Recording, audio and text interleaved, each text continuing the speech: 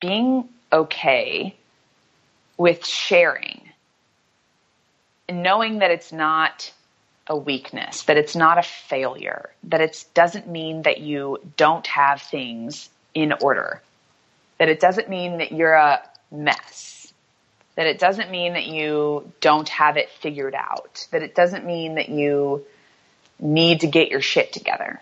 That's highly decorated freestyle swimmer Caroline Burckle, whose achievements include winning a bronze medal at the 2008 Beijing Summer Olympic Games in the 4x200 freestyle relay. Hi everyone, I'm Olympic snowboarder Gretchen and Welcome to the Art of Living Extraordinarily, where I dive deep into the stories of those who have had the courage to blaze their own trails. We learn the deeper motives that drive these individuals, how they face fears, the challenges and obstacles they've faced, how they get through them, and the biggest lessons that they've learned along the way to living their dreams. The Olympics are over. Athletes worked a lifetime for their single moment in time. So what happens now that the games have come and gone? For some, they'll take the next 4 years to prepare for another chance. For others, this was their last opportunity to compete on the world's largest stage, and they may spend the next 4 years figuring out what's next. A major theme Caroline and I discuss on today's podcast is the topic of transition and the discovery that our identities are so much more than just our profession and the accomplishments we achieve. I met Caroline at a wellness event in the spring of 2014, a time when we were both going through different stages of transition. I had just retired from competitive snowboarding, so I was at the very beginning of a big life change. And she was just finishing up getting her master's in sports psychology. And yet, at the same time, she wasn't exactly sure where it would all take her. Our talk was really meaningful to me because I've obviously gone through and still feel like I'm going through transition in my life. Transition is a phase of life that we will all go through many times, whether we like it or not. And yet, it's almost something we're ashamed to talk about and experience in our society. We place so much attention on what do you do? And all of us at some point in our life feel like we have no idea what the hell we're doing. And I think that's 100% okay. Sometimes we need to just give ourselves some space to hang out in not knowing. We don't always need to have it all figured out. But for some reason, we feel like we do. So when we don't, we sweep things under the rug and just try to keep going. A moment I will probably never forget is when I was at an event as a keynote speaker the fall of 2014. My topic was using your platform to do good in the world. This was a topic I had spoken about within my career as a professional snowboarder many times. But now that I had given up competitive snowboarding, I felt super confused around who I was, what I was doing, and where I was going. In other words, I felt like I no longer knew what my platform was. And I literally could not make myself get up on stage and pretend to know. So I did something very out of the ordinary that day. I got up on stage and talked about transition. A topic I had not prepared to speak around, but a topic I could speak about from my heart, since I was in it. I was open, I was honest, I was very off the cuff. I knew that there were a lot of people in the audience that day who had either been through big transitions in their lives, who were going through big transitions in their lives, or who were about to go through big transitions in their lives. And I wanted to make the point that we should own how we're feeling and what we're going through during these times, instead of brushing it all under the rug, because that would be a disservice to ourselves and to all of those who will come after us. And even though transition is a super uncomfortable time in life, it's also a time that should be celebrated and not feared. It's a time where we can reflect and go inward, gather all of our experiences and wisdom that we've acquired along the way, and use it to help light the way for a new path. In our talk, Caroline stresses the importance of sharing, and I could not agree with her more. So besides being an Olympic bronze medalist, Caroline Burckle is also the 2007 Pan American Games gold medalist. She swam for the University of Florida on an athletic scholarship, where she was awarded 2008 NCAA Swimmer of the Year. A two-time national champion, Caroline also broke the oldest standing swimming record in the 500-yard freestyle.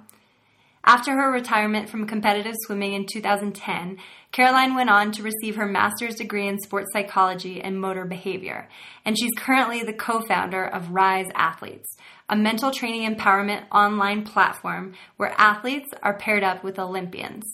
Needless to say, Caroline is talented and has accomplished a lot. But as I alluded to before, it hasn't always been rainbows and unicorns. And she isn't afraid to talk about the struggles behind her success.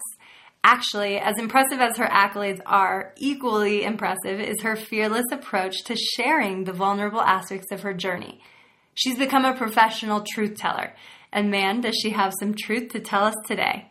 We talk about things like being addicted to pain, the art of learning how to turn it off, depression, and a major takeaway that we couldn't help but continue to come back to was this concept of integrating these seemingly opposing qualities that we all have within us. The badass that knows we can accomplish our dreams and goals, and then the part of us that has a really big heart and feels guilty for having those desires because we also just want to make sure that everyone else is happy. Caroline says you don't get very far by only wanting to be one or the other.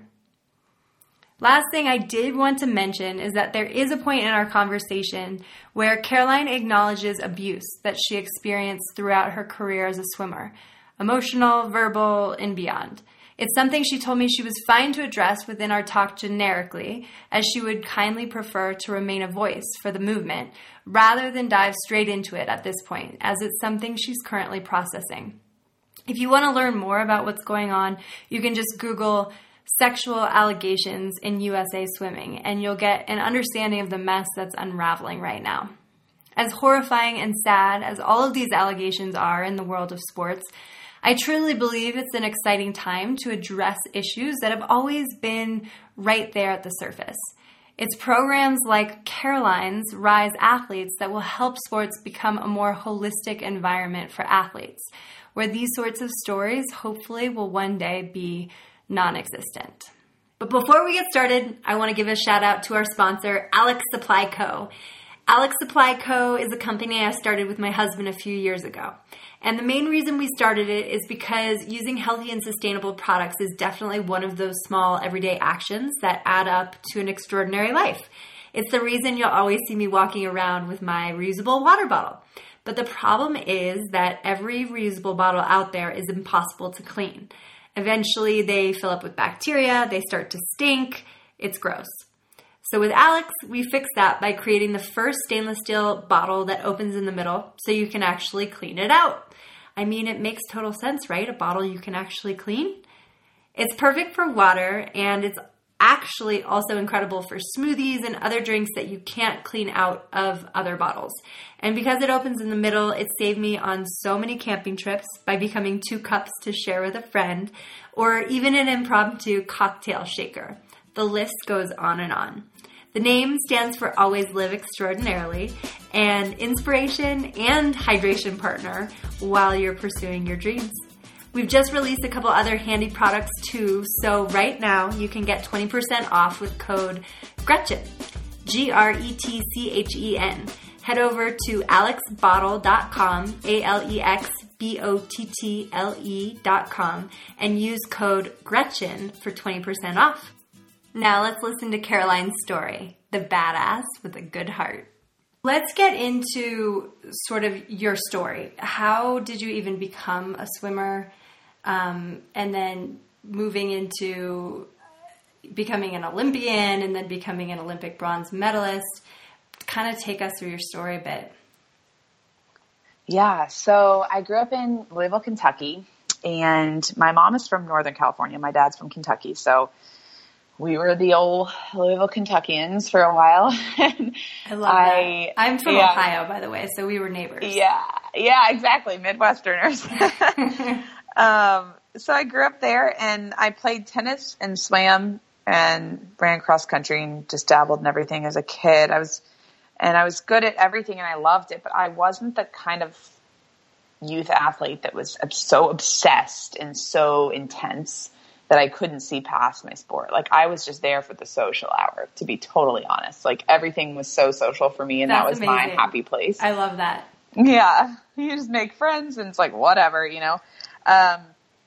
And so I got better at swimming faster. So I went with that. I was 13 when I made my first Why international do you think you got better at swimming faster?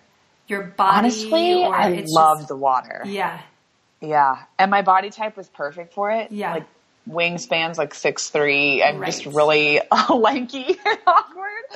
And I love tennis. I was great at tennis. My mom was a professional tennis player and wishes that we all ended up playing tennis. I didn't know she was a professional tennis player. How cool is that? Yeah. She played just for a bit, but then she actually tore her rotator cuff in 3 places. So she, Brutal.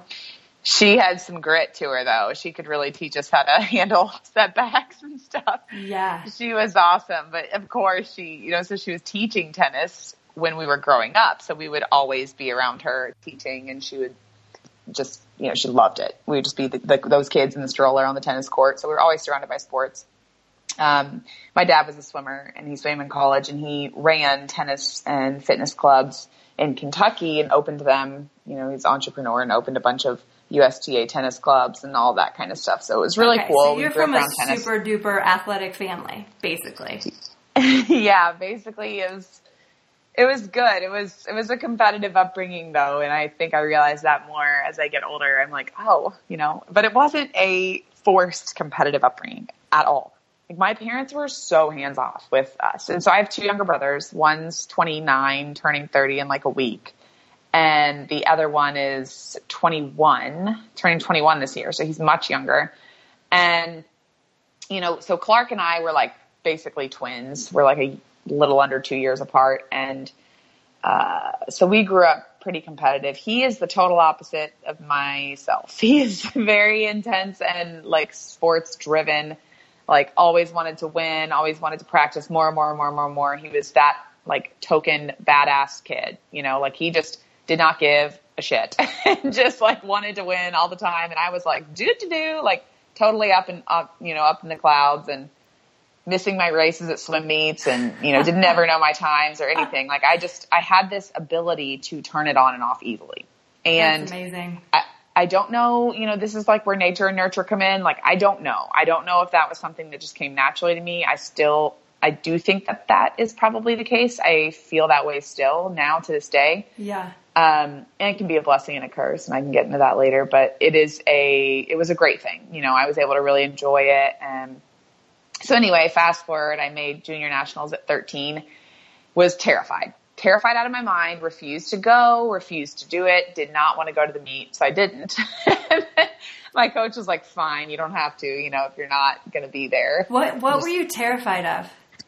Everybody else. Yeah. I was I was the tiniest. I was little. I was not as big as the other girls. I didn't want to train too hard. This is funny. I was always terrified of overtraining. I was terrified of it. It was like, I don't want to lift weights in high school. I don't want to train that much. What were you afraid of? Getting ripped or like too big or body image stuff?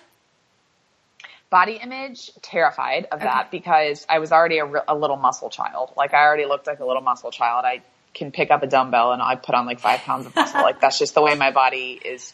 Yeah. And so I was terrified of that, but I was really, really terrified of not being good at college. Like I knew I had this ability to just know that I was going to go and kick ass somewhere, but I would never admit it. I was never going to admit it. I was like the silent killer, just kind of like whatever, you didn't want the pressure. Exactly. You wanted to come in under the radar. Exactly. I loved that feeling. Mm-hmm. And so I never did anything to really push myself that much. I just did well.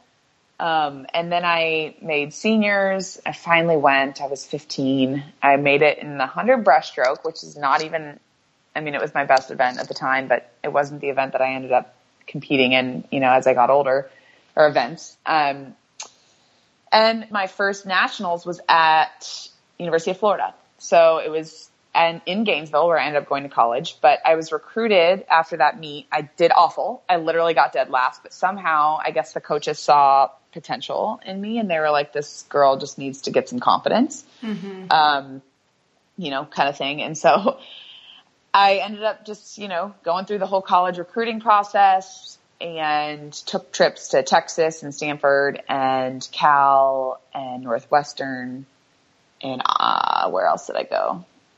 I don't even remember, but Arizona. And I ended up choosing Florida because it felt the most like home to me. And I liked that the men and women trained together. And then I went on a scholarship to Florida for swimming.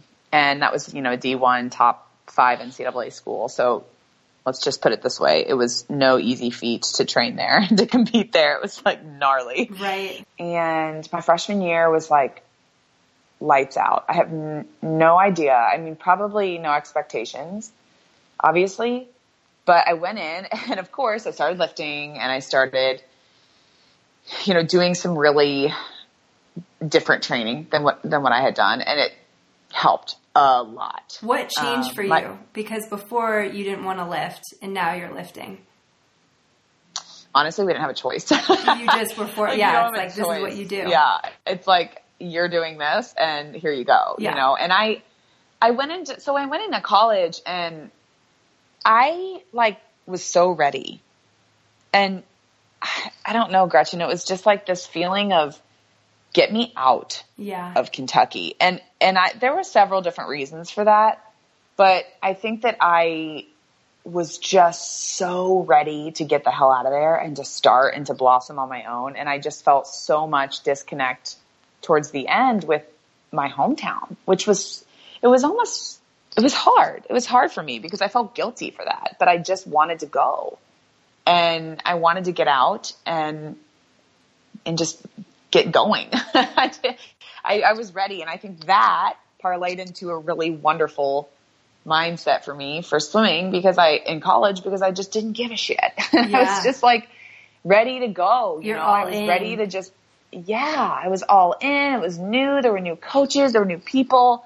I was ready to go. There were like cool parties. Like it was the first time I'd ever partied. I was just like, this is so cool. Like I was just momentum. Momentum was just going and I was in it and I was fully just diving in as if, I didn't give a flying crap about anything. And I think that, obviously I always refer back to that sometimes because I'm like, what did that feel like? Right. To just not care and to go into something like, I don't really know what's going to happen and I don't really care, but I'm just going to go anyway and see what goes on. When you say that, I feel like, didn't you care? Like you put in your work, you got there from a foundation. And so you cared, like, where you're going, but then you're also able to, don't you think it's more of just you were enjoying yourself? Yeah, I was. And I wanted to work for some reason. Like I wanted to put in the good work. It was like I actually wanted something for the first time in my life. And I actually wanted something for a different reason than I ever did before. I wanted it because I was a part of a bigger team. I wanted it because it felt really cool to be a part of a team, to be a part of a community. And I wanted it. And thinking back, I wanted it because I felt selfish for the first time. Which is such a great thing. Like you gotta, but it's not selfish. I think that we always get caught up with that. And it's actually owning something that's in you and saying, I'm having that. And we can call it selfish or we can call it, I'm going to follow what's in my heart because I know this is what I got to do. Yeah. Yeah. And I grew up in a Catholic community. I was raised that way in Catholic grade school. Yeah. So you almost feel like you do everything for everything else. And, again, that was just my perception. It's all my perception. And I just couldn't handle it anymore. I was so ready to break free. I'm my mother's daughter. Let's put it that way. She's a California girl, just free spirit. She's the one with the mala beads by her bedside and my dad was the one with the rosary, and it's like, that was their relationship.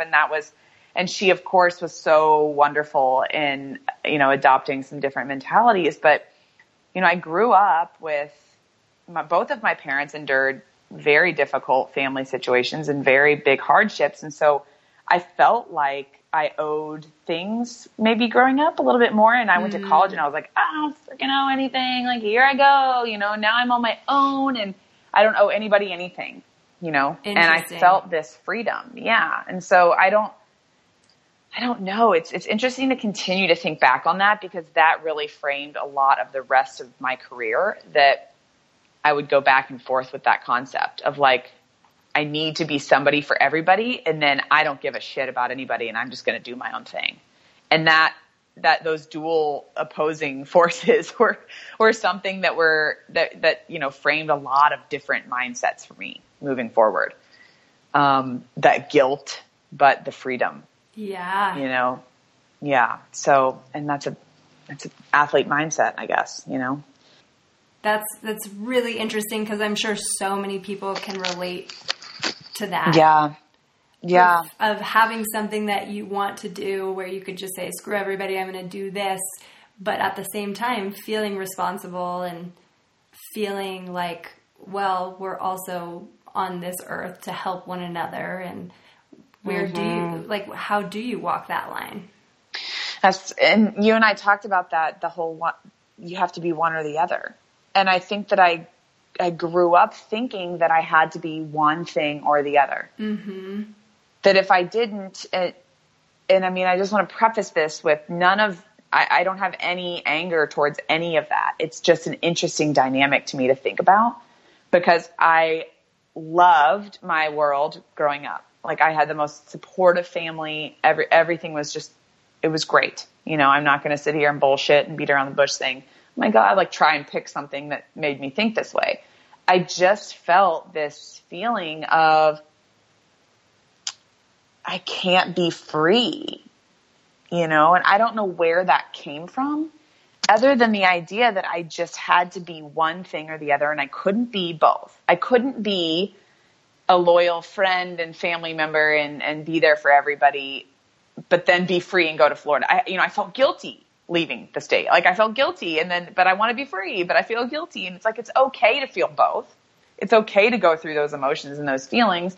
And it's the same thing with competing, right? Like I had moments when I would feel guilty for doing well. I was like, I feel bad. Who did you feel bad? Did you feel bad like for your friends who you had just beaten? Or yeah. Like I had moments like that. Like I was that, you know, like going back to my childhood, I didn't want to upset anybody. I was just having fun and I was like, oh, this is so great. But I didn't like feeling like I beat people. But then the other side of me was like, yeah, screw it. Right. You know? Like I had this like opposing force and I felt bad that I had that. You know, I felt bad for a long time. I was like, I cannot be both. Mm-hmm. I have to just be this in order to succeed. I cannot be both. You know, and you can. You can. Exactly. It's okay. And I think so many of us get caught in that, am I this or am I that? And the reality is that we're all of it.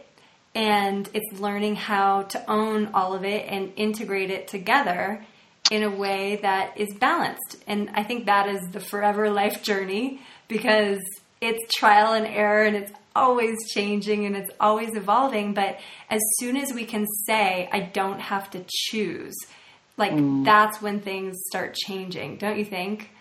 Absolutely. And yeah, you're neither this nor that. Like that's not really the way that the cookie crumbles. You're never going to just be one thing marching around with that stamp on your forehead and like that's it. That's all you have to you. You're not there yet if that's what you think. Exactly. Something's going to get thrown at you that's going to just rock you to your core.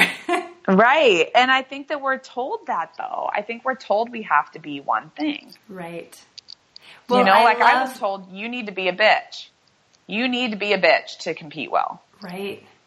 And I vividly I don't want to be a bitch. Words. Yeah. And I was like, okay, yeah, definitely being a little bit more of a bitch will help for sure. But I can also like laugh and give hugs to my teammates and to high five them behind the box and whatever and still want to kick their ass. It's okay. Yes. It's okay to do both. It doesn't mean you're a bad person. Amen. And hallelujah to that. Talk about that post because I love it so much. Your post around being a badass. Oh, God. Because it's just so great. I think it sums up what we're talking about so well. Yeah. It's true. I feel like, you know, that's been kind of my mantra for a long time. Oh, I love that. Is that you can be a badass with the biggest heart. And I think everybody can.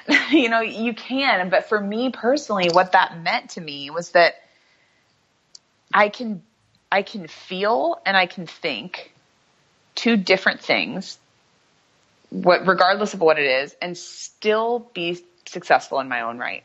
Like I'm not going to fail at something because I'm not enough of a badass, or I'm too much of a badass, or I have too big of a heart, or I have too little of a heart. Like you're not going to fail if you have a little bit of both. It's okay to. And I think for me personally, I have the biggest heart ever. And then there's days when I just want to throw everything out the window. Like I hate it all, and I'm like, screw all this and all these people and all these things and blah, blah, blah. And then the next day I'm like, oh my God, but I love them. That I want them all here. And we just like have a big, like hold hands in a circle and like hug each other. Like literally that's how I am. And I think that is I don't want to categorize myself and shove myself into something, but for the most part, that is something that I think that it's okay to feel that you can be both. It's okay. We don't have to be working for a nonprofit and giving back to the church and taking, escapades in silence across the world and still not want to crush your business and live in a high-rise in New York City. But you can want both. You can want both things. It's like the classic Brené Brown thing, right? Like you can have multiple passions. Like you can. It does not mean you're failing. It doesn't mean that you're not. It's actually, I think it's the epitome of health and balance and optimum potential is to be able to be all of it. Exactly. And so often we see the badass who has achieved and succeeded and has done something extraordinary, an extraordinary feat, and they don't have any friends. And they're all alone because they sacrificed friends and relationships for that one thing. And that's cool, but wouldn't it be so much better if you could have it all? Friends, relationships, and be that badass? That's what I'm signed up for. Yeah, dude. And seriously though, and I think that's where this whole vulnerability thing comes in. That word's thrown around in society right now. Like be vulnerable, and I think it's great. We should be vulnerable. Everybody should be vulnerable. But what does that even mean? Right. And to me, that means figuring out that exact thing that we just talked about. How you can be a little bit of both and be okay with owning that statement. It's like your elevator pitch. Why can you be a little bit of both? Like, why can you personally, like, what are your areas that you're a little bit of both? So, let's be honest here. Nobody is one thing and one thing only. Like, you have the biggest heart and, like, that's it. Period. Like, everybody's got some grit. Yep, you've got the biggest heart and you also get trampled on. Because that's kind of on the other side of the badass, that's the stereotypical, you have a big heart. And exactly. Yeah, you don't want to get trampled on either. No, because you will. And that's the thing is if you don't learn how to stick up for yourself, if you don't learn how to say what's on your mind and be okay with sitting in your shit and being pissed, from time to time, it's like, that is how, like, honestly, that's how shit gets done, is when you know what that barrier is between the two of those. Mm-hmm. And you know how to walk that line, and you know how to be okay and owning being both. So we're jumping around a little bit, but I think it's fine. Yeah. Yes, we are. Okay. Story of my life. I like it. And I want to get into this with you because sort of in this same vein, you said something, another Instagram post that I love. A big part of this podcast is highlighting people who have had the courage to, follow a dream in their heart or a vision or a goal and, how they've realized it and what they overcame and obstacles and who they've become through that process. I also obviously became an Olympian and I've been in a 4-year transition, still in it. And I now, for the first time, I was so clear on who I was and what I wanted at 7 years old. I literally said, I want to be an Olympian at 7. And my life from 7 until when I retired at 32 it was a very straight and narrow path. I knew what I was doing. I knew how to train. I knew the contests I would go to, business stuff. It was all very regimented. And then I retired, and this concept of following your heart can really piss people off. Like, oh, just follow your heart. Because when you don't know what is in your heart, I think that can be a really upsetting statement to people. Like, oh, and it can feel very mushy and wishy-washy and almost esoteric. And you said something in a post, let's kind of step away from this idea of following your heart and instead live by do what you feel. Yeah. So this is interesting because, again, you and I both, our biggest area to relate to is sport. And when you think about like comparing things in life, I usually go to sport. I'm like, oh yeah, that reminds me of this. Or, oh yeah, that reminds me of this. Yeah, because it's so tangible in sport. Exactly. And I don't know about you, but I was a huge feeling athlete. Like, I didn't know times. I didn't know standards. I didn't know that many specifics of my opponent's performance situations. Like, I didn't care. I really didn't. Like, I had no idea about anything logistical, splits, times, whatever. I went by the way I felt. Every single thing was the way I felt. If it took me a 500 to warm up, or if it took me a 2,000 to warm up for a meet, I went with what I felt. And so going from that into life, I started to just use my brain so much. And everyone kept saying, you're so good at this. You should do this. You're so good at, why don't you just think about it more? Just give yourself time to think. You're like, man, I don't need to think anymore. And I'm like, I'm already overthinking the shit out of this stuff. Yeah, I'm just like, damn it. Like, I literally cannot think anymore because what I'm doing right now is exactly what caused me to not perform well in my sport. Overthinking. Yeah.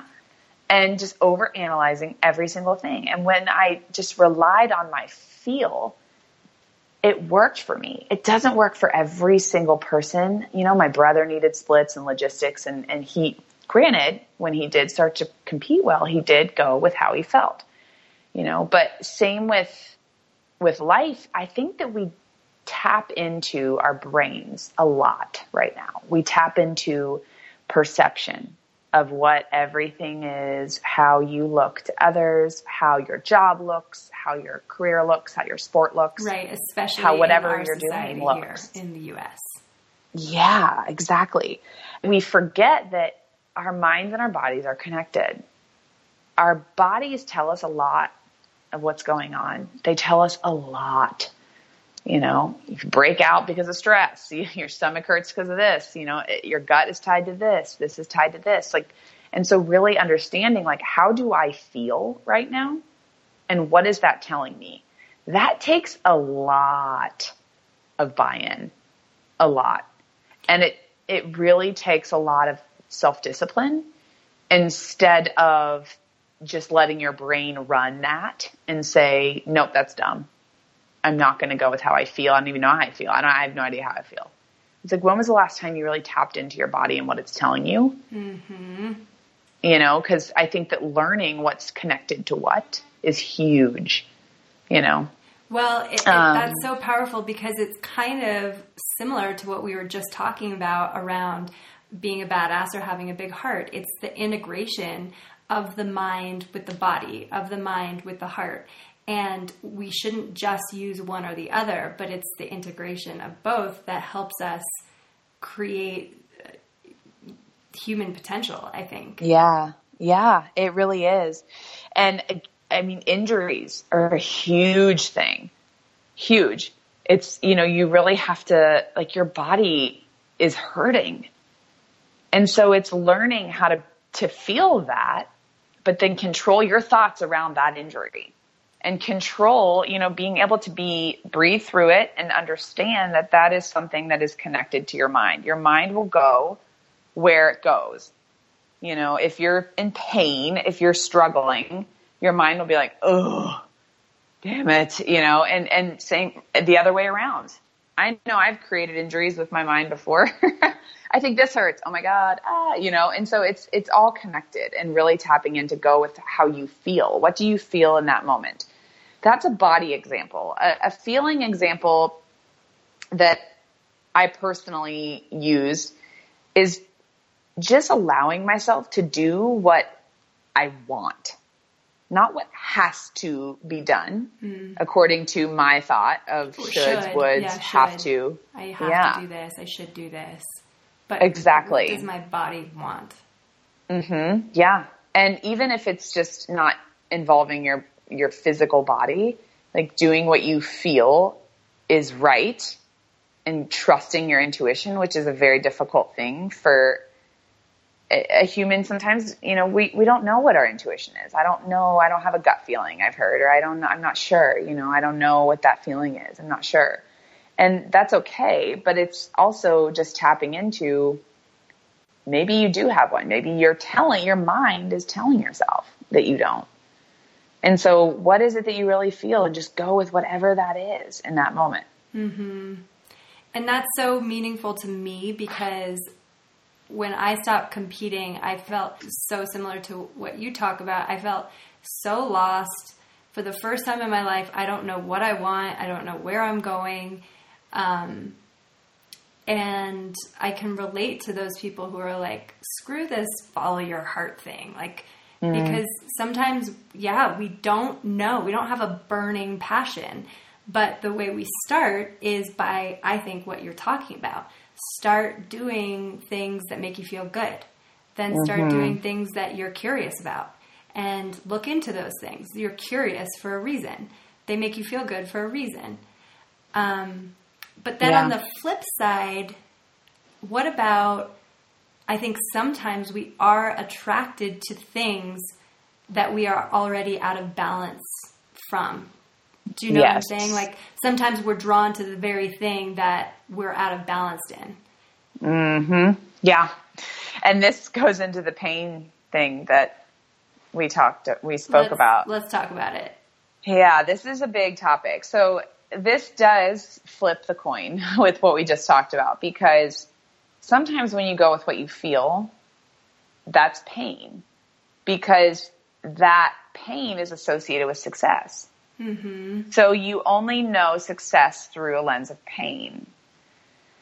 And this topic hits home for me, like hugely, largely hits home, because I went through a lot of pain in my career. And it was really difficult for me. I can definitely say I can understand the meaning of emotional and verbal abuse, and associating those things with success as well, not just bodily pain with success, but associating painful times, like really things have to be really hard and really, really difficult, to be successful.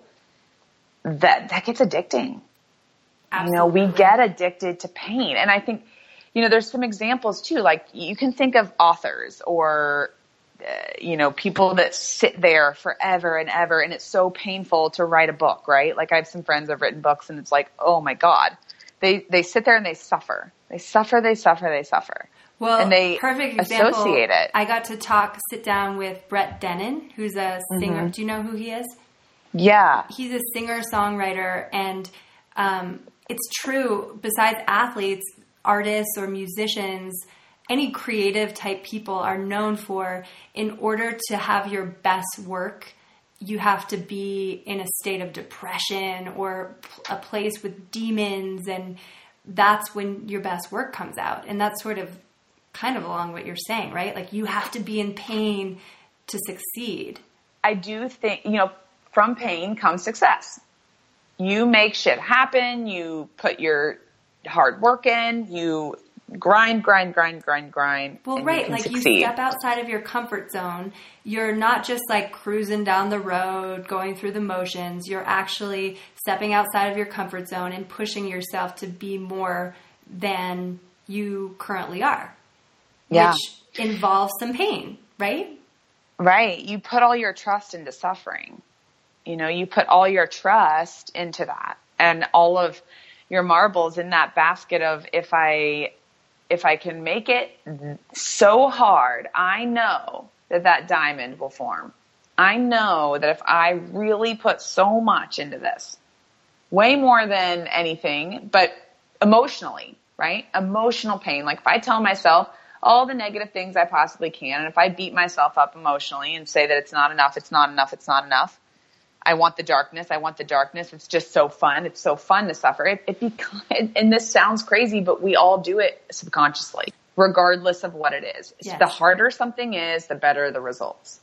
That's a mindset. I had that mindset for so long that like the harder I can make things, the better I'll be. The harder I can work at this, the more that I grind, the more that I suffer, the more that I get another degree, and then I'll get another degree, and then I'll do this, because the more that I can distract myself with all of this suffering, things I don't even want to do, because I'm doing it because I'm supposed to and should and have to and ought to, instead of like, I really feel like doing this right now. Right. We're not going to feel like doing everything all the time, but I thought that pain would equal success. And what it did was just narrowed my mind. My best friend is an amazing athlete, and she does all those crazy, awesome races, right? And her and I have this conversation all the time. She does these 24-hour, 48-hour, like overnight trudging through 2 degrees in the snow and she loves it. But she's also very aware of understanding that when you're finished with that, you can be in a creative, happy state. You don't have to find the next pain right away. Right. You can savor those things and understand what you learned in those processes, because you learn a lot through that. Yeah. You learn a lot through being in pain. Don't get me wrong. That's where what is the fine line? So the fine line is know when to turn it off. Exactly. Like we were talking about earlier. Mm-hmm. Because exactly. a part of this path is overcoming fears and learning how to overcome obstacles. Like I'm just going to keep on bringing up your social media, but you have something in Rise Athletes, a post, obstacles do not block the path. They are the path. So I agree with that. I feel like where you have fear, that's something to look into. Where you have obstacles, that's something to look into. That means addressing fear, pain. So how do you not get addicted to it when it is the path? Yeah, such a good point. And that's exactly, I think that is the life process. Like that's that journey for me personally. Yeah. Is knowing that I am going to go full on into difficult situations. I mean, that's what I signed up for. My whole life, I've signed up for that. I've signed up for it in sport. I've signed up for it being an entrepreneur, starting businesses. Like I have signed up to get my ass kicked, right? Like you sign up to get your ass kicked. You sign up to fail. You sign up to be in really difficult, painful situations, period. And so knowing that it doesn't define you to do that, that's where the work is done. So you signed yourself up for overcoming fear to achieve success. Yeah. And so I think the fine line, not like fear, we're talking about, overcoming pain to achieve success. Pain. Yeah.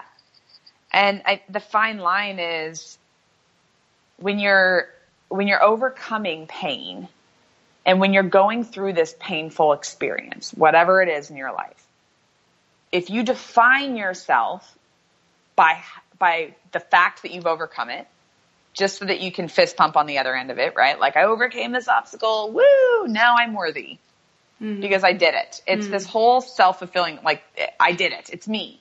Look at me. I did it. Right? And now I'm worthy. The now I'm worthy part is pretty big too. Yes. So that is the addiction. Yes. That if you get addicted to your self-definition through that, then you're addicted to that pain. If you know that doesn't define you, and that's not the only way you're successful, is if you overcome pain, then if you already have a self-identity before you even go into this painful situation, then that's the ideal sitting point. That's the sustainable factor. Exactly. Yeah.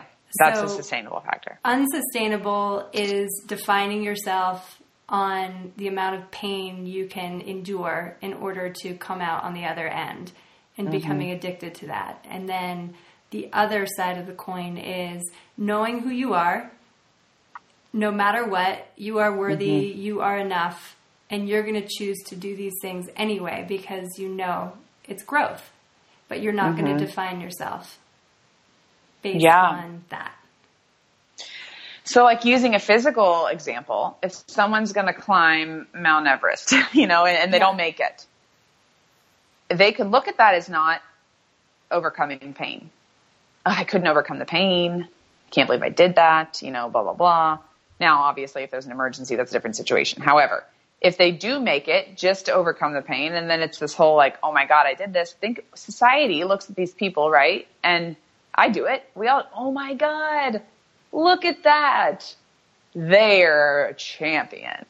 Like they could push through it and this and that. And sure, fantastic. But if that person thinks that they're only worthy because they've done that, then that's the addiction. That's where you don't want to sit. They're going to sign themselves when you have up identity. For a lifetime of beating themselves up and going into adrenal fatigue. And you think about it this way too. What are you chasing? If you're chasing these feats, that's for sure thrill and excitement. And I hope that every human being chases whatever they want to and makes it the damn best they can ever do it. For sure. I always wish that. Yes. But if you're doing it for a reason because you don't know yourself and you don't know that you're worthy without that accomplishment, yes, then that's a problem. And that's where elite athletes can benefit the most, right? Is finding this identity before it gets too far, before they don't know who they are because they've only known who they are within that amount of success over the hardest pain they can push themselves through. Right? Yep. And I know for me personally, it showed up when I was finished in so many different ways. I mean, it showed up in relationships. I wanted I was like, God, we're not fighting. We're just like, be fighting. Like, why isn't this harder? Like this, or, right. It was just, and everything needed to be hard in order for it to feel real or good. Yeah. And I mean, granted, I went through a very difficult relationship in college and everything was hard. It was hard. And I went through a difficult coaching relationship for a long time. And that was really hard. Like I really went through a lot of pain in those. And so I associated everything that I ever did with it's supposed to be that hard. Caroline, take us through your Olympic experience. The good, the bad, the highs, the lows. What was it like for you? Yeah, well, Beijing was, first of all, a total culture shock for me, but in a great way because, we had expectations going into it, and it was a process leading up to it. So you make, in swimming in America, Olympic trials are like 5 weeks before the Olympics, 5 or 6 weeks, maybe 5 now. But so you make the team and then, you prep this whole time to make the team, which is so insanely difficult. USA is one of the, it's so competitive, right? So, and talk about that, because I think what most people don't realize is countries are only given a certain amount of spots regardless if they have the deepest field or not. Yeah, so good question, because there's 2 spots and 4 in the relay. So 2 slots in every race. Yeah, and there's like 50 people per event, and then there's sometimes more, but there's 3 different ways to make it, so you got prelims, and then if you make top 16, then you swim in semifinals that night. And then if you make top 8, then you have a whole nother day, and the following night you swim again, and then you have 2 or 4 so that make it. So it's really gnarly. And like, honestly, sometimes you have the top 8 people at the Olympic trials that could medal at the Olympics. Like that's how fast, they could get gold. They could all get gold. You go to the Olympic Games and like silver, and this is no offense to any other country whatsoever. It's just that like, that's how fast the heats are, so you get 8 people that go, let's say, I don't know, a minute in some random race. I'm just going to throw something out there. You have a minute, and then at the Olympics, gold is literally a minute and silver is 101. Right. So it's like, yeah, like you'd have that many people that could make it. So every athlete is damn good, you know, and so you're up against the best in the world right there. And so when you make it, so making the Olympic team is harder than actually the actual competition at the Olympics. I think so, because of pressure. Most of the top competitors in the world. Totally. And the amount of pressure and expectation you have on yourself to make it is this feeling of like, I've got to prove myself, right? I've got to prove myself. I've got to prove myself. And you can push your way through that. And not that the Olympics are not as intense, because they are. However, it's just a different feeling, because you're like, I'm here. Like, yeah. Right. You know, like I'm going to just crush it. Nothing to lose at this point. Right. Yeah. And like you're nervous and you're ready to crush it, but you're also like, yeah, it's different because you've made it, right? Yes. Like you've quote unquote proved.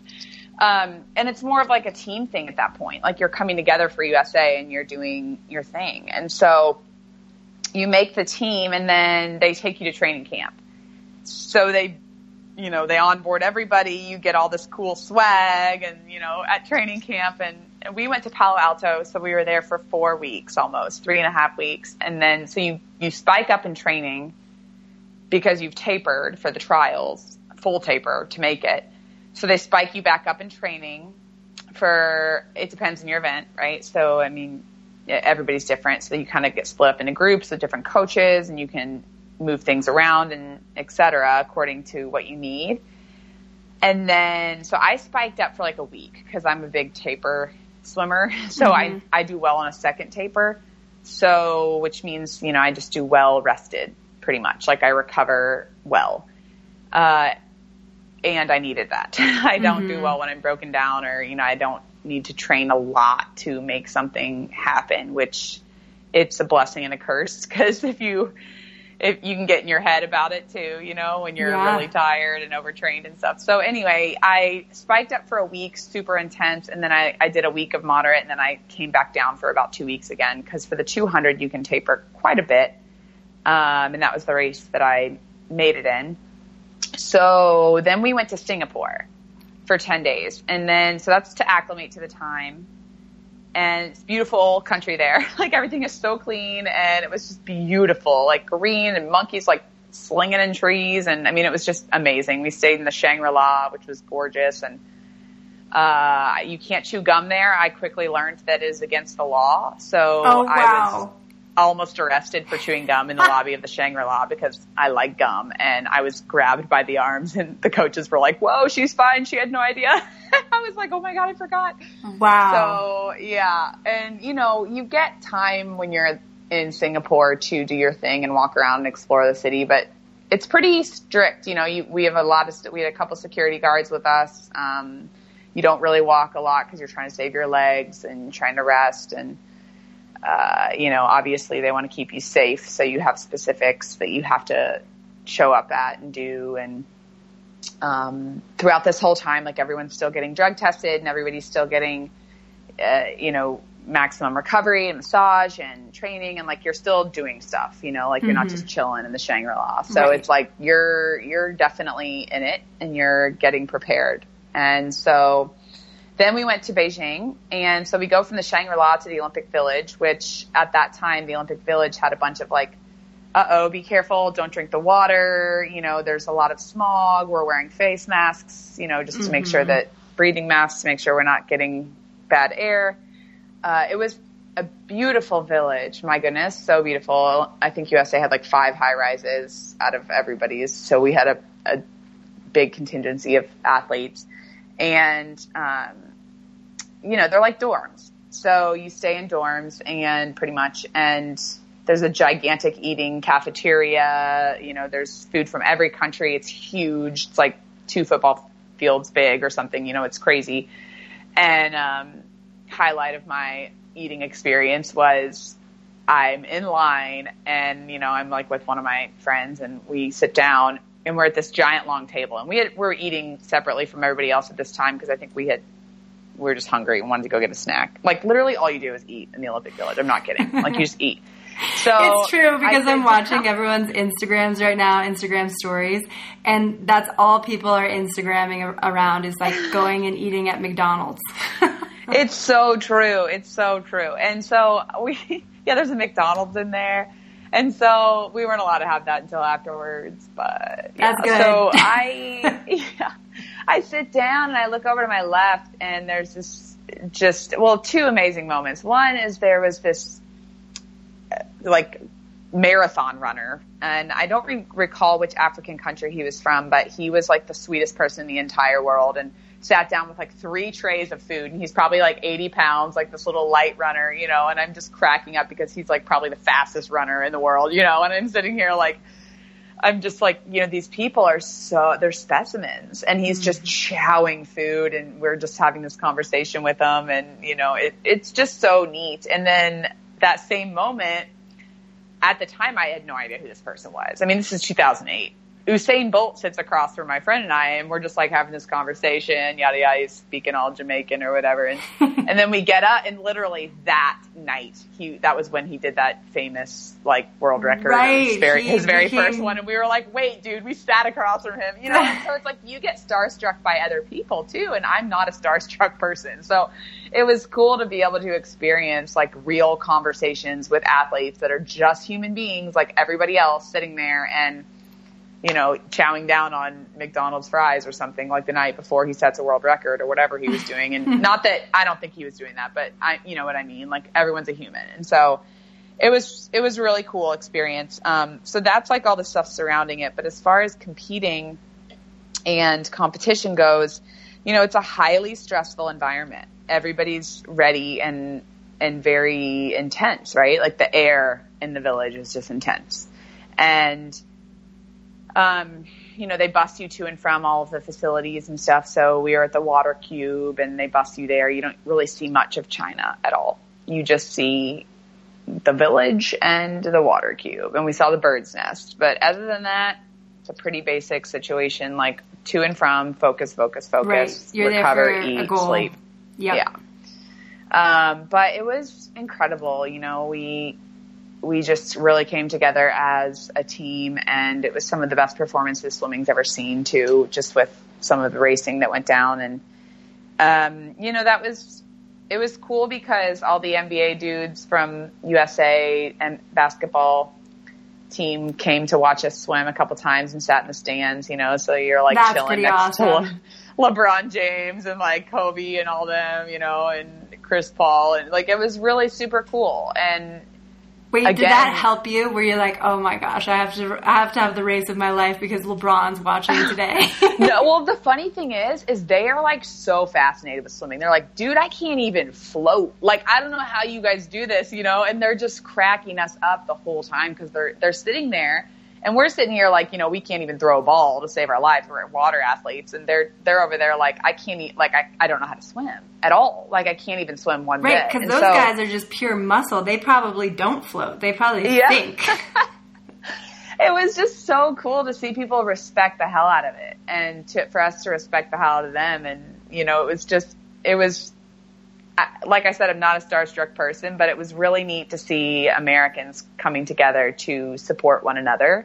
Yeah. And they were just, I mean, their jaws are dropped. Like, literally, it was adorable. Like, they're standing up, clapping hard and like screaming. And like, it was so cool to see that because it was a genuine effort. It wasn't just like, hey, we have to be here. It was like a genuine effort that they wanted to come. And they came to like 3 different sessions, like, because they wanted to. And so it was really cool. I love that. Yeah. So it was a cool experience. And as far as medaling and just my preparation and everything, I'll be honest with you, Gretchen, it's like total flow. I don't remember a thing, honestly. Mm-hmm. And I'm being dead serious. Like, you get to this point where you're just in autopilot and you have prepared so well and visualized leading up to it so much and created so much space around holding this feeling of what you want that you just do it.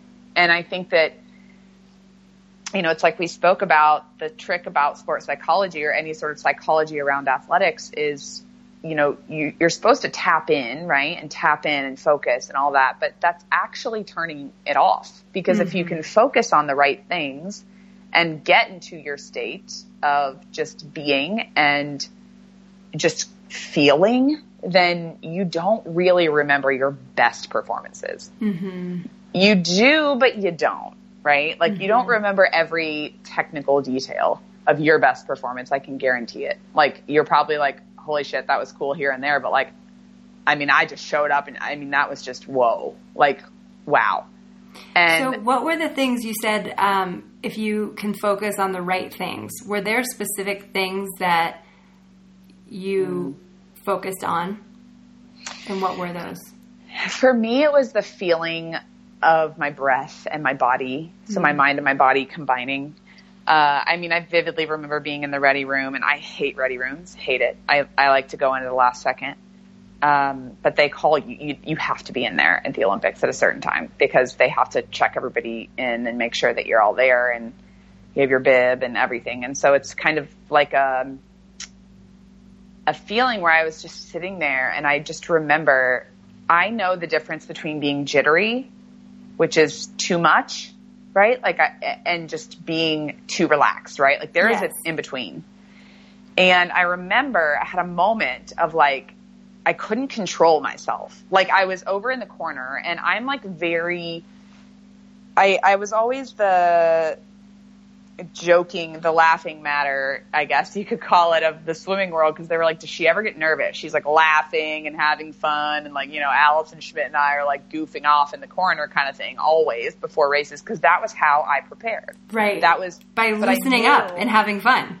Exactly. But I knew how to switch it quickly. Like that was one of my gifts I felt as an athlete. And, is I can put those blinders on real quick. Right. So like I can snap, like at the blow of a whistle or, a snap of fingers, I can put them on and get into my zone.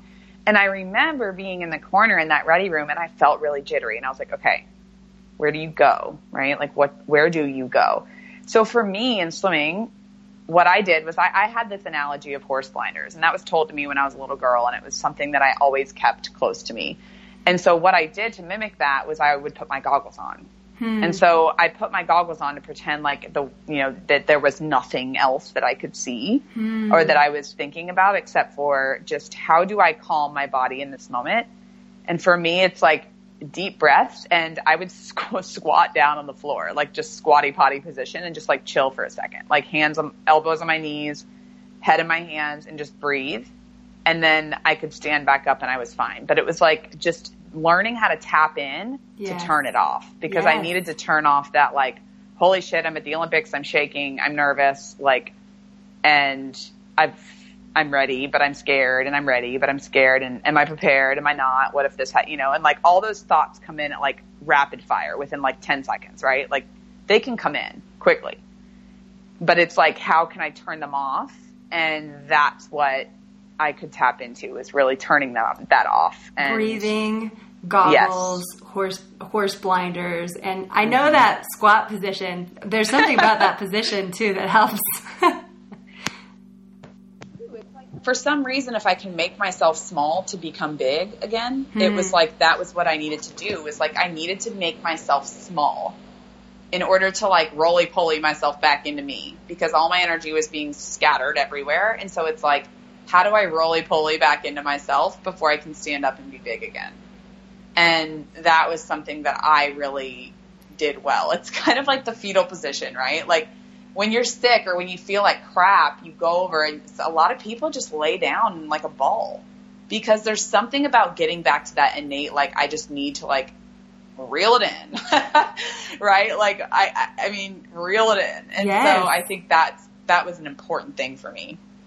Well, and it's such a good point, because I think you really nailed it with, you can either be too jittery, too excited, and a little spun out, or you're too relaxed. You don't have the adrenaline that you need in order to perform at your best. And the best competitors, and I think the people who are able to really succeed in life in general, are those who are able to adjust that energy state to that optimal place. Exactly. And you're nailing it with the optimal, nailing it. And I think that, again, it can be something that's overwhelming. I mean, you're at the top of the world and you have all this pressure on you, and you can choose to say, this is an 8-lane pool that I've done umpteen times in my life. And it's the same damn thing, same damn race, same exact distance. Or you can say, this is totally different and I'm screwed because I've never done this before. And so, that is a big thing that I learned was it is the same pool. It's the same distance. Yes, the environment is different, but feed off of that. Don't use that as like, oh my God, I can't because of this. Right. Use it. Use it to do better than you've ever done before. Yeah. And it's just getting back to that, to your roots with that. And I think that we all can take some advice from that, just even in daily life, like public speaking or job interviews or, you name it, driver's license tests. I remember when my little brother took it, he was like, oh my God, this is a different person and I'm like, no, but it's the same place that you practice. It's the same exact routine, and he's a lot younger than me. And so when I was walking him through it, it was like, those are things that you can view it as now the pressure's on, or you can view it as I've practiced for this. I have prepared. Now, how do I just listen to the instructions and go through it the way that I know how? Instead of overcomplicating it, that it has to be something insanely different for you to succeed. So true. So true. Yeah. So were you able to enjoy winning that bronze medal and being an Olympian? Yes and no. And full disclosure, it was this is something I always speak on. And before I even go into any of this, I take zero pity on anything. Like I never look for people in my life to be like, oh, I'm so sorry. Right. Like there's nothing worse than hearing that, in my opinion. For me, it's more the feeling of when I speak about that being the hardest time in my life and the most beautiful time in my life, it's just that things can actually be both of those. And going back to that concept of it doesn't have to be one thing or the other, it was the hardest time of my life. And the best time, but the hardest time because I didn't know what to do after. And I was already, it was beautiful, but I was going through a lot emotionally in my relationships. And I realized after the fact of the Olympics why it was so hard. And, it was a very trying time for me with different emotional and verbal styles of abuse that I had gone through. And so I think that I was going through them there as well. I know I was. And that's okay. It just didn't sit well with me afterward when I started to recognize that was a reason why I felt unfulfilled. I was attaching the best thing in my life with pain. And it was something that I didn't realize for years could be okay and be both. It was something that I thought had to be this persona of like, oh my God, the Olympics was the most amazing experience and like nothing went wrong and it was rainbows and butterflies and unicorns. And speaking about the fact that it was hard as shit and that I was in a little bit of a depressed state at the time, believe it or not. Oh, really? Yes. Because the environment that you were in. Yes. The training and environment. Yeah. And I didn't know that at the time, really. Because what I just said, I guess, makes sense. You can really just tap into like, I'm getting the task at hand. I'm here for America and I'm here for the task at hand. And I have amazing friends here and support, and I'm representing something that I've wanted to do forever. And right, your laser focus helped you get it done, even despite what you were going through that no one really knew about. Yeah, and you know what? I'm not even going to sugarcoat it. Because right now I can even feel myself doing what I've always done, which is, it was okay. I was fine. Right. But I wasn't fine. I mean, I spent half of Olympic trials not even knowing if I wanted to go to the pool, and same with the Olympics. And I don't cry often, but I spent a lot of time crying there. And it was hard for me. And after I finished the Olympics, I went home to Gainesville miserable. And I was... Here you had just won a bronze medal in the Olympics. You were the best in the world. And you go home miserable. And I chose to be that, sure. We all choose that. But I went home and I sat on my floor and we're, jet lagged. It's like midnight there when we finally got back, and I, get to Gainesville and the whole team had thrown a party, and I went home and sat on my floor and cried. And my two best friends were the only two that knew that I wasn't okay. I just said, I'm going to change. And I never went back to the party. I stayed and bawled my eyes out all night. I was wide awake, but just crying. I was like, cause think about it. It's like postpartum. I don't know that cause I haven't had a kid, but apparently all my friends have. And this is, it's like anything that after you go through this entire thing, you're just like, what the hell now? Right. An extreme high back to life. And how do I go through daily life after this experience I just had? And then obviously dealing with things that you hadn't dealt with. Yeah. And I hadn't dealt with hurts, really intense hurts. I had not. And I had not dealt with the feelings that had come associated with those. I had pushed them aside to get the task at hand done and to do what I wanted to do. Now, while I believe in that in life, you've got to put your head down and get your shit done. I get it. And I'm an advocate for that. But I'm also a huge advocate for handling your shit and sitting in it. Because if you don't, then you are going to distract yourself forever and create reasons why you don't need to deal with it. And trust me, it backfires. I did it. I literally spent 6 months after the Olympic Games going to Vegas every other weekend. And I partied and I ignored everything. And I was never this kind of person, honestly.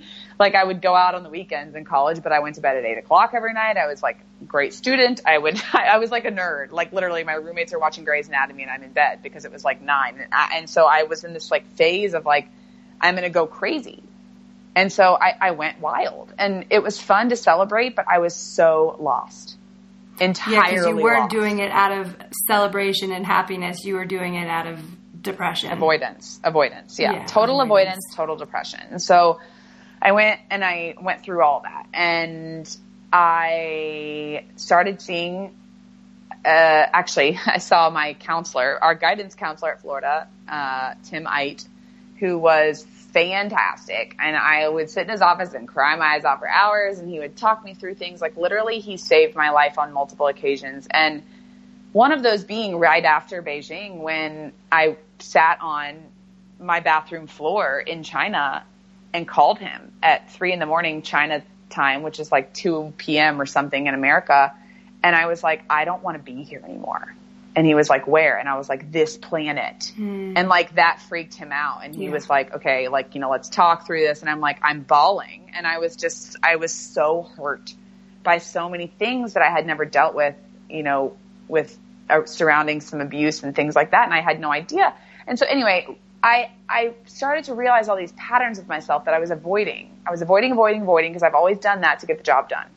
And I cried him and I cried him and I cried him, and he kept telling me these things that I couldn't see at the time, but I started to see like even a couple of years ago. And he was like, you will thank yourself one day for this, because this is so powerful that you're releasing all this and that you're letting this out to people that you trust. And so I ended up leaving Florida because we couldn't train. I went back to swim. I had no idea what I was going to do with myself. January 2009, 6 months later, I tried to swim again. I was like, I'm not done. I'm still good. But, I needed to date it again to see if I wanted to be with it, right? Like, I don't know. You can still do more in the sport, so why not? Yeah. And there was a part of me that it was always like, I can be more. I can be more than this. Like, I can be more than this. And so I went to Fullerton Aquatic Club out in California with like 6 or 7 other pro swimmers. And there were 2 different pro teams. One was on the East Coast, one was on the West Coast. And so I went to Fullerton, and I started to train with, Sean Hutchison and John Urbanchek, and a team of like 8 other people. And it was, post-collegiate environment. We did very specific training. And I lived with my best friend, Katie Hoff, who, has been through and through. One of my best friends was in her wedding, and, she's just an amazing human. And we were both going through a hard time. She was kind of doing some of the post-Olympic struggle as well, and so was I. And so we really helped each other with that, obviously. But I was still just, nothing was fulfilled. And that was a difficult environment as well. It was good, but it was very difficult for just a lot of reasons. And I just didn't feel right with continuing to swim. I swam for like a year and a half. I did well. I think I was like 3rd at World Champ Trials. I missed making the team there. But I just wasn't. You mean you just missed making the next Olympic team? No, actually the World Championship team. I retired right before the next Olympics. I retired like January 2011. Okay. And I remember I just didn't have it anymore. And it wasn't this feeling of like, I can push through it. I know I can do it. It was just like, I'm good. Like I was ready for the next step because I knew what it was. And what it was that I needed to address my shit and I wanted to move forward with my life. And those were my goals. And I had no idea what that looked like, but I knew that was what was needed. And I remember they were in Irvine, California, nationals, my last meet. I swam the 200 free and I got out of the pool and I did not do well. Because I was just mentally done. Like I was done. And I got out of the pool. I quietly walked over to the warm down pool and I sat on the gutter and I had my head in my hands and I just started weeping.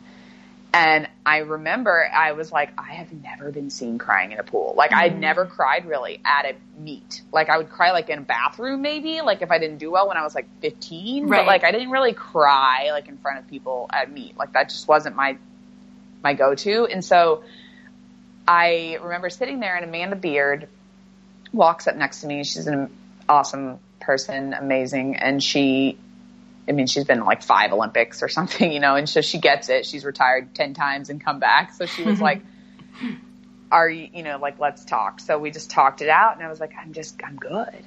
I just don't want this anymore, and I just want more out of myself. And I just feel like I'm complacent right now. Which is such a beautiful moment, but that's also such a terrifying moment after this has been your life for almost your whole life. Absolutely. And so that was when I retired swimming, and I had been at Fashion Institute of Design and Merchandising for about 2 years. I was almost done. About a year. And then I had to move from Orange County campus to LA's campus. And I was like, okay, this is good timing. I have another year of school. That will be my thing, and I'm going to join a team of highly motivated individuals. So I will go to Lululemon because I had friends that worked there that really wanted me to work there. And I was like, great. They all work out together. I need fitness community. I want to do stuff, blah, blah, blah. Loved it. Started working in Beverly Hills in conjunction with being in fashion school. I was studying swimwear and athletic apparel design, and I loved it. I'm an artist at heart and had a blast. Again, avoiding everything. And so just still avoiding, just doing whatever. It was great though. It was what I needed. I needed a team. I needed new faces, fresh atmosphere. It really helped me realize the importance of that. And then I finished school and I decided that I was going to move to San Diego and work for a startup swimwear and athletic apparel design company that is now Montiel Activewear, which I know that I'm sure people are aware of. And I just was still just unhappy. Like I like San Diego, but I'm sitting here and I'm like, what am I doing? I'm just bouncing around trying to find fulfillment, and this is not working. And so I remember I'm sitting in my car at my apartment. I call my mom, and I'm just bawling my eyes out. And I'm like, I literally hate myself. I'm to the point now where I'm so unhappy. I would go home every day from work, sit in my room, and go to bed. Like, I'd eat and go to bed. And I would lay in bed. I never wanted to get up. My workouts were stupid. I would go out for a 2-minute run and be like, I'm good. I was burnt out, everything done. And so, this is a different burnout than now. Now when people get burnt out with work and life and everything, it's probably from go, social media, et cetera. This was no social media really yet. There's no anything other than Caroline just doesn't, I'm just not there. Something's not right. I shouldn't feel this dark inside. And so my mom was like, do you want to come home? And I was like, what do you mean? Here I am, stubborn as hell. I've made it this far without moving home. I'm not moving home. And she was like, I think you should move home and get help. And I was like, the first time in my life, I was like, okay. And she was like, seriously? And I'm like, yes. So I packed up my shit and I moved home. And I shipped my car. I flew home instead of driving. I got home as fast as possible, got my own spot in Louisville, Kentucky, and immediately started therapy and counseling the next day. And that changed my life. I mean, I know everybody says that. Don't get me wrong, it took about 6 months for me not to just scream and yell in therapy for the first 6 months. But, and it affected every relationship in my life. My mom and I would fight. We wouldn't talk for weeks. My dad and I would fight. We wouldn't talk for weeks. And that just wasn't me. And I was dating an amazing guy at the time. Poor thing. Dear God, how did he deal with me? And I don't know, because I maybe didn't tell him, to be honest. Everything was fine. I was always fine, Caroline. Put on a face. You were tough. I was tough. Yeah. And so I ended up, seeing my counselor for a long time, and she was amazing, really changed me for the best. And it made me realize at those moments that we as athletes need this. We need this identity talk long before this happens. I can't stress that enough. And I started to talk to my other Olympian friends who had retired and gone through XYZ, and they're just same thing. They're like, I'm miserable. I don't know why. And I'm like, is this a trend? Are we all trying to be cool, or is this real? And so it took me a while to figure that out, but it was real. It was a real thing. That we didn't really quite establish our identity outside of the pool or outside of sport or whatever for a long time. And so a lot of us were lost, chasing achievements like graduate degrees and this and that. And, a lot of people wanted them, sure, but chasing these other things to make themselves feel worthy versus actually knowing that it comes from within. And I mean, those were dark days. I think I left my apartment when I lived in Louisville, in my house, when I had rented a house for I'm not kidding, never.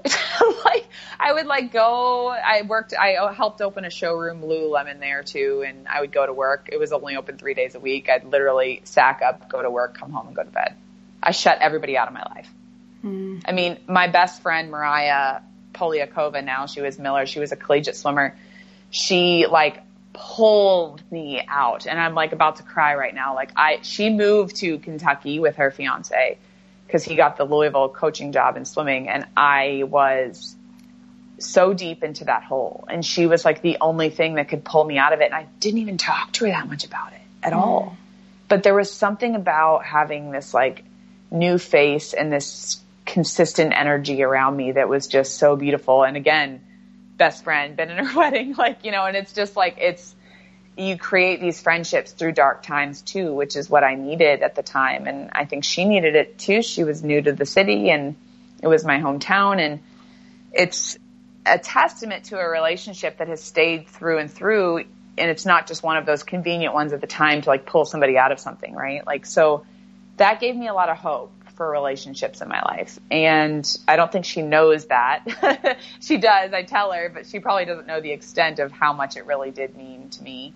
And so after several conversations with some mutual friends that had graduated from University of Tennessee, in sports psychology, and they were like, young athletes really need this, like other athletes really need this. Would you be interested in coming to this school and studying this in order to, and working with athletes at the university to create this meaning? And I was like, oh, another degree, Burckle. Do we need to do this again? Because I didn't do anything with my fashion degree yet. And I was like, I don't know. And so I talked it over and I was like, I want this. I think I want this. And so I was like, why the hell not? I just need to get out of Louisville. At this point, I'm like kind of falling back into the whole, like, maybe this will make me feel worthy, right? So I go to Tennessee, and I sound like such a nomad right now. I go to Tennessee and I work for the athletic department with the athletes, helping them create identity outside of sport. And I was in grad school for sports psychology.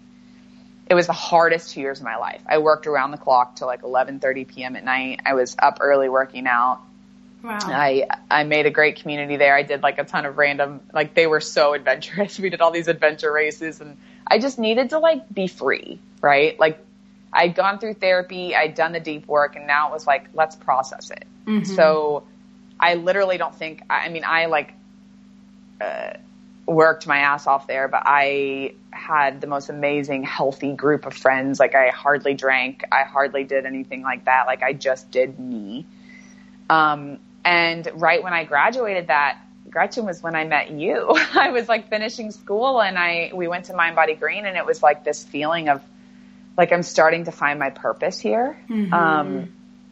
And I knew that I didn't want to become this like stigma of a psychologist or anything. I just wanted to make a damn difference in people's lives, which everybody says, but I was serious because I had lived it. Right. You'd been through hell and back.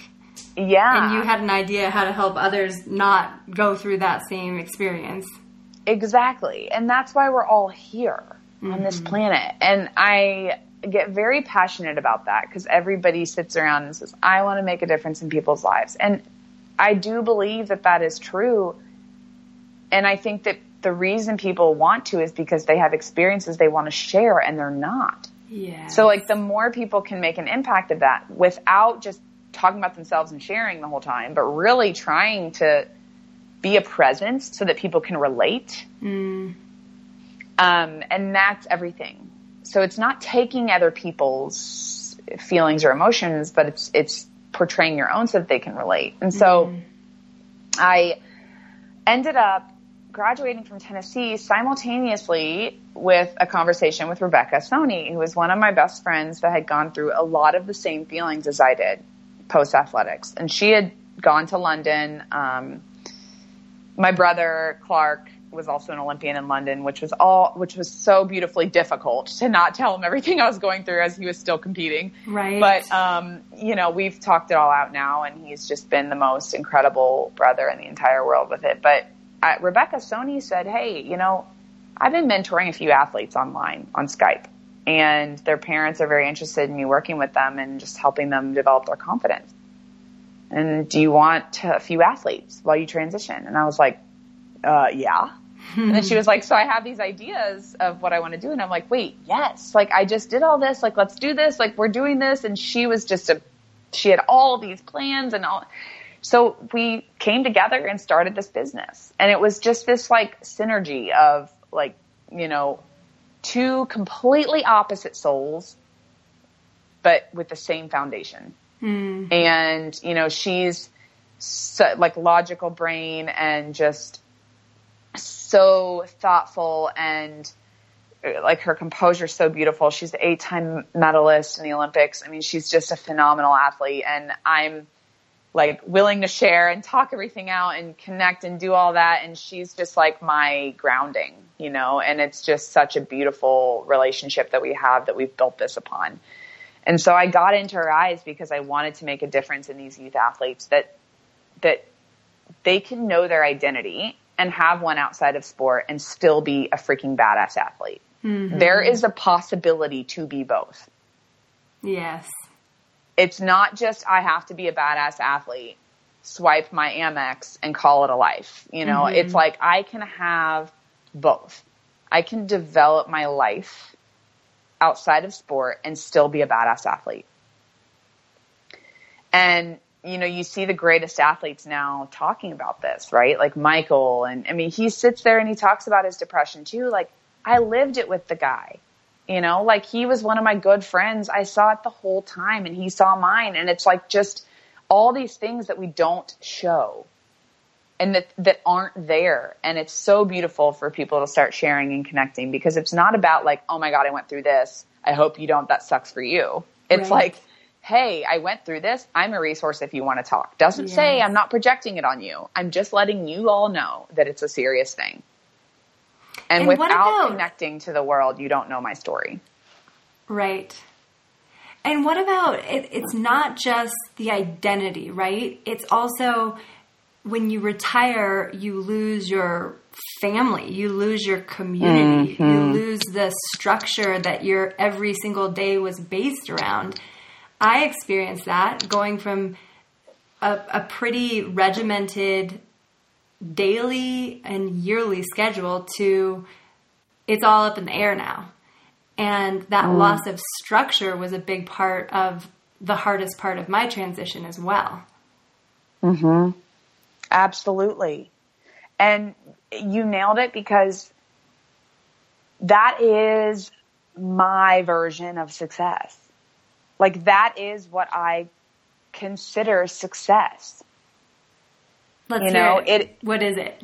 It's connection and engagement. It's that community. It's creating this value of connecting with others.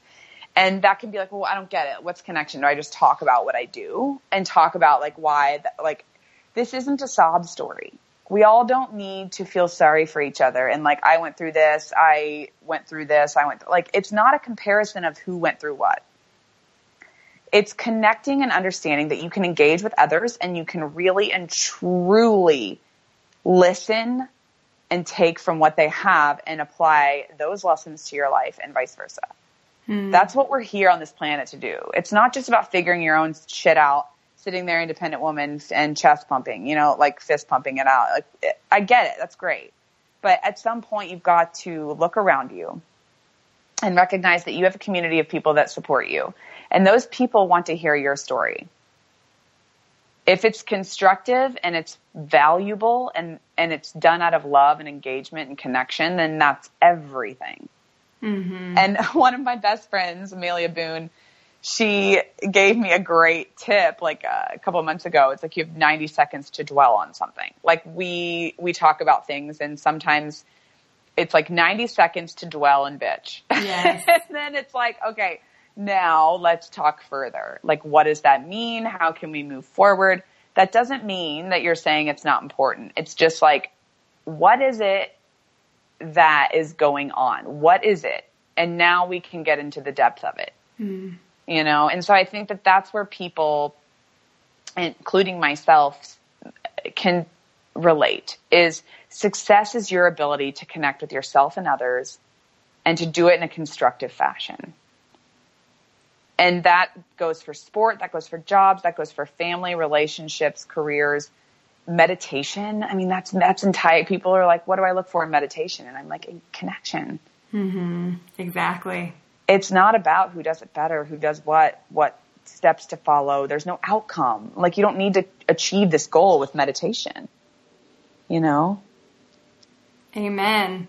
What would you say to people who are not used to sharing? Yes, I love this. How do you get comfortable doing it in a constructive way?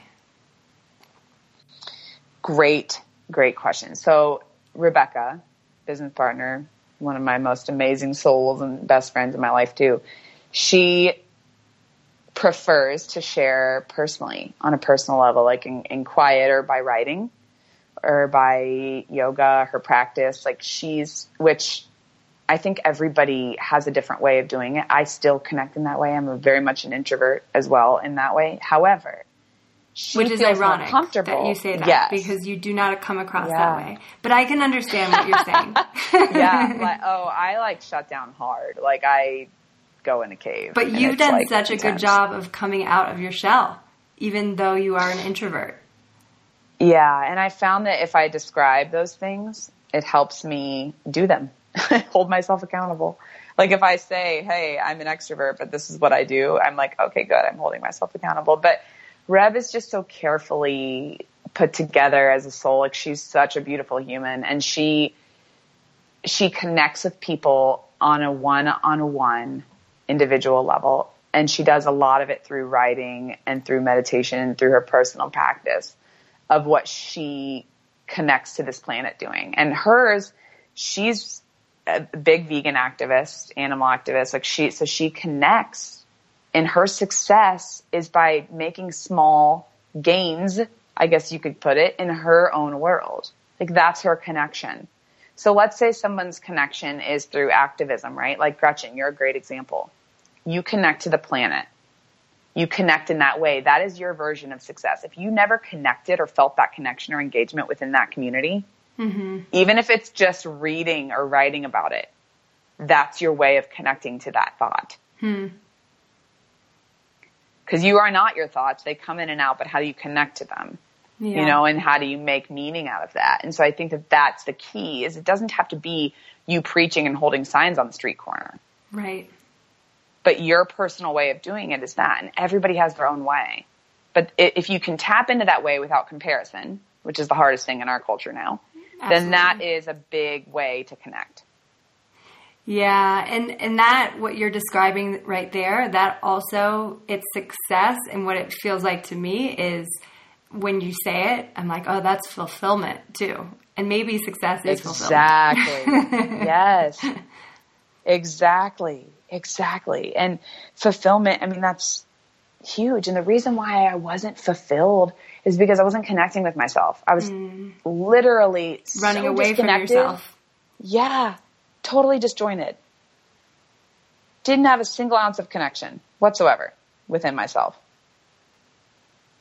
So I was disjointed. I didn't have I was like a puppet on strings of something else that wasn't me at all. And I think that so many people are going to be able to relate to this idea, because I do believe that in life we experience traumas, abuses, circumstances that slowly take us out of alignment within ourselves. And if we don't address them right away, we can become further and further disjointed until we get to a place where we are so disjointed we can't even operate anymore. So I love you sharing this story with all of us, because it's about coming back together in wholeness, right? Yeah, it really is. And a lot of people ask, well, how do I know? They ask me, how do I know when I'm disjointed? Sometimes I don't know. Yeah. And like without overthinking it, the best way that I can personally describe it, and if it resonates with anyone, then it resonates, but if not, it's fine too.